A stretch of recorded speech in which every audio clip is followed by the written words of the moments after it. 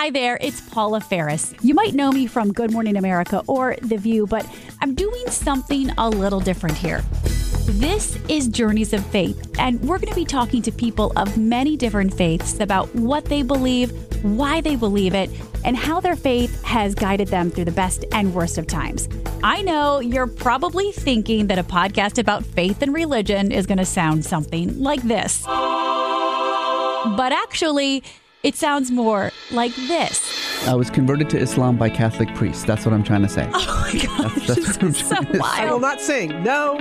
What a friend we have In Jesus. As somebody who was viciously bullied at a Jewish high school, that never made me doubt Judaism or God. Where were you on your faith journey when you met and married Donald? Oh my goodness, digging deep, deep, deep. So subscribe now, and I'll see you on November 14th when we begin our Journeys of Faith.